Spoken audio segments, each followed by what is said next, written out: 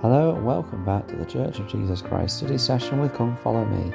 I'm your host Matthew Roberts and this is Season 5, Episode 104 of this daily study podcast.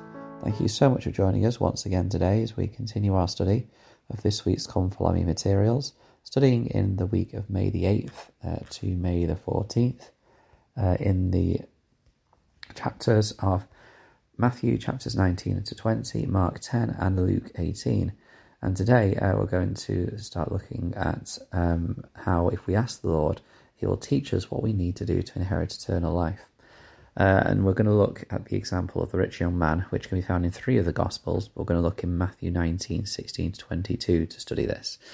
Now, I like this because it helps us to understand, first of all, why we need personal revelation. For me, it tells us why we need to have this personal, intimate relationship with our Heavenly Father and our Saviour so that we can know where we need to go next. Because ultimately, we can have leaders and prophets and all of these things who teach us correct principles and help us to choose the right and help us to know the right way to go. But for our own personal lives, there may be specific things that we need to focus on. For example, with the rich young man, it says in verse 16, "And behold, one came and said unto him, Good master, what thing shall I do that I may have eternal life? And he said unto him, Why callest thou me good? There is none good but one, that is God. But if thou wilt enter into life, keep the commandments. And the young ruler replies, Which? And Jesus gives a list of commandments that are written in the law, including to love our neighbour. And then in verse 20, it says, The young man saith unto him, All these things have I kept from my youth up. What lack I yet? Now, I think that this is an interesting question because the young man, and let's kind of reflect on what attitude he has, because I think we first of all need to praise him for what he's doing here. He has gone to the Saviour and asked what he needs to do. When the Saviour has given an answer, which the Saviour I'm sure will have known that the young man was doing these things, but he's inviting him to ask further.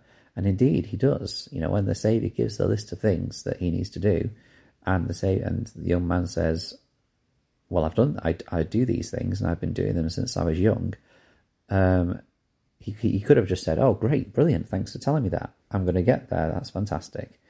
But he pushed further and asked what he lacks yet, which suggests that he wants to improve himself, he wants to develop himself. And this is an admirable request, I would say, from the young man.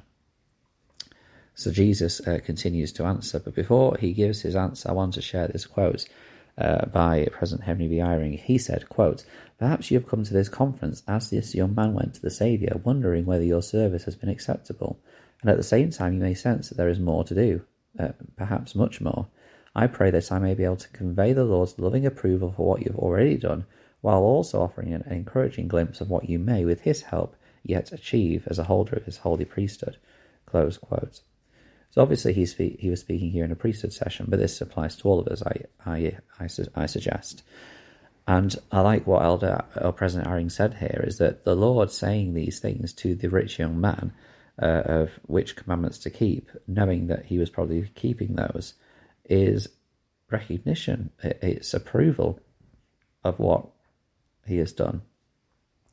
A loving approval, as President Eyring said, but then he gives him a glimpse of what he could become further. And this is given in verse 21 when the Saviour says, If thou wilt be perfect, go and sell that thou hast and give to the poor, and thou shalt have treasure in heaven, and come and follow me. So this is the moment where he's saying to the man, well, you can do this. You can give up all that you have, give it to the poor, help the needy, and follow me. And in verse 22 it says, But when the young man heard that saying, he went away sorrowful, for he had great possessions. And unfortunately, that's all that we hear of this. This is where the account ends, and we don't know the person's name, so we don't know.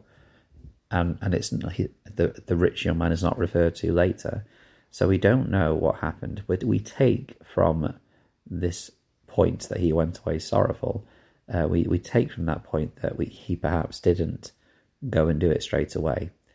We don't know if he did do it later on. We're not given the opportunity to know. It's not like Nicodemus, where we're given his name near the beginning and then we see him near the end, defending the Saviour around his death. We don't know that. So we don't know we know that with Nicodemus, but we don't know this with the rich young ruler. So perhaps, we don't know if he did or not. There's a quote that given by in 1975 by Elder Bruce R. McConkie, who said this, quote, "As you know, the young man went away sorrowful, for he had great possessions, and we are left to wonder what intimacies he might have shared with the Son of God, what fellowship he might have enjoyed with the apostles, what revelations and visions he might have received, if he had been able to live the law of a celestial kingdom. As it is, he remains nameless. As it might have been, his name could have been in honourable remembrance among the saints forever." Close quote. So we are left to presume that there are things that he was not able to receive because he wasn't able to sacrifice all to follow the Saviour. Perhaps he did later, but perhaps, some opportunity was missed about what he could receive, but the blessings he could receive when he asked, "What lack I yet?" And so for us, this has to be a question that we ask. It's perhaps a bit of a scary one, because if we ask, "What lack I yet?" we might be given an answer like the rich young man, which suggests that we need to do something to follow the Saviour completely. And of course, we're not all rich, and so the answer for us will probably be different to what the rich young ruler was. We're not expected to sell all our homes that our family lives in to follow the Saviour, because of course for us it might be a barrier or a struggle for our family, but we may be asked to sacrifice more. We may be asked to sacrifice something that we enjoy doing in our lives. It is something which we must be ready to answer and act on if we are ready to ask, "What lack I yet?"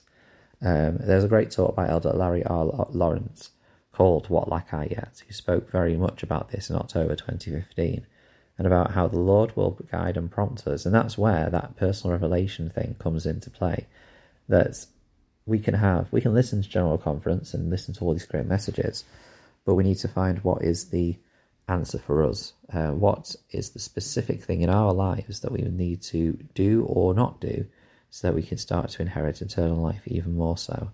I think it's a powerful message, and I think that the young man is a great example of introspection, of someone who is reflective and wants to know more how to come closer to the Saviour.